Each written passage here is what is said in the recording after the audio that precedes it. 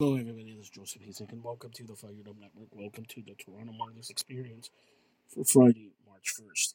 Tonight, the Toronto Marlies travel to Syracuse to take on the Crunch. The Crunch defeated the Toronto Marlies 3-2. The Marlies got a goal from newcomer tonight and Kyle Clifford, his ninth of the year.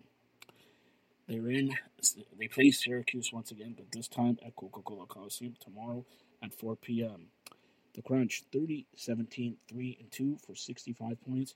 The Marlies are 23-17, 9-2 for 57 points.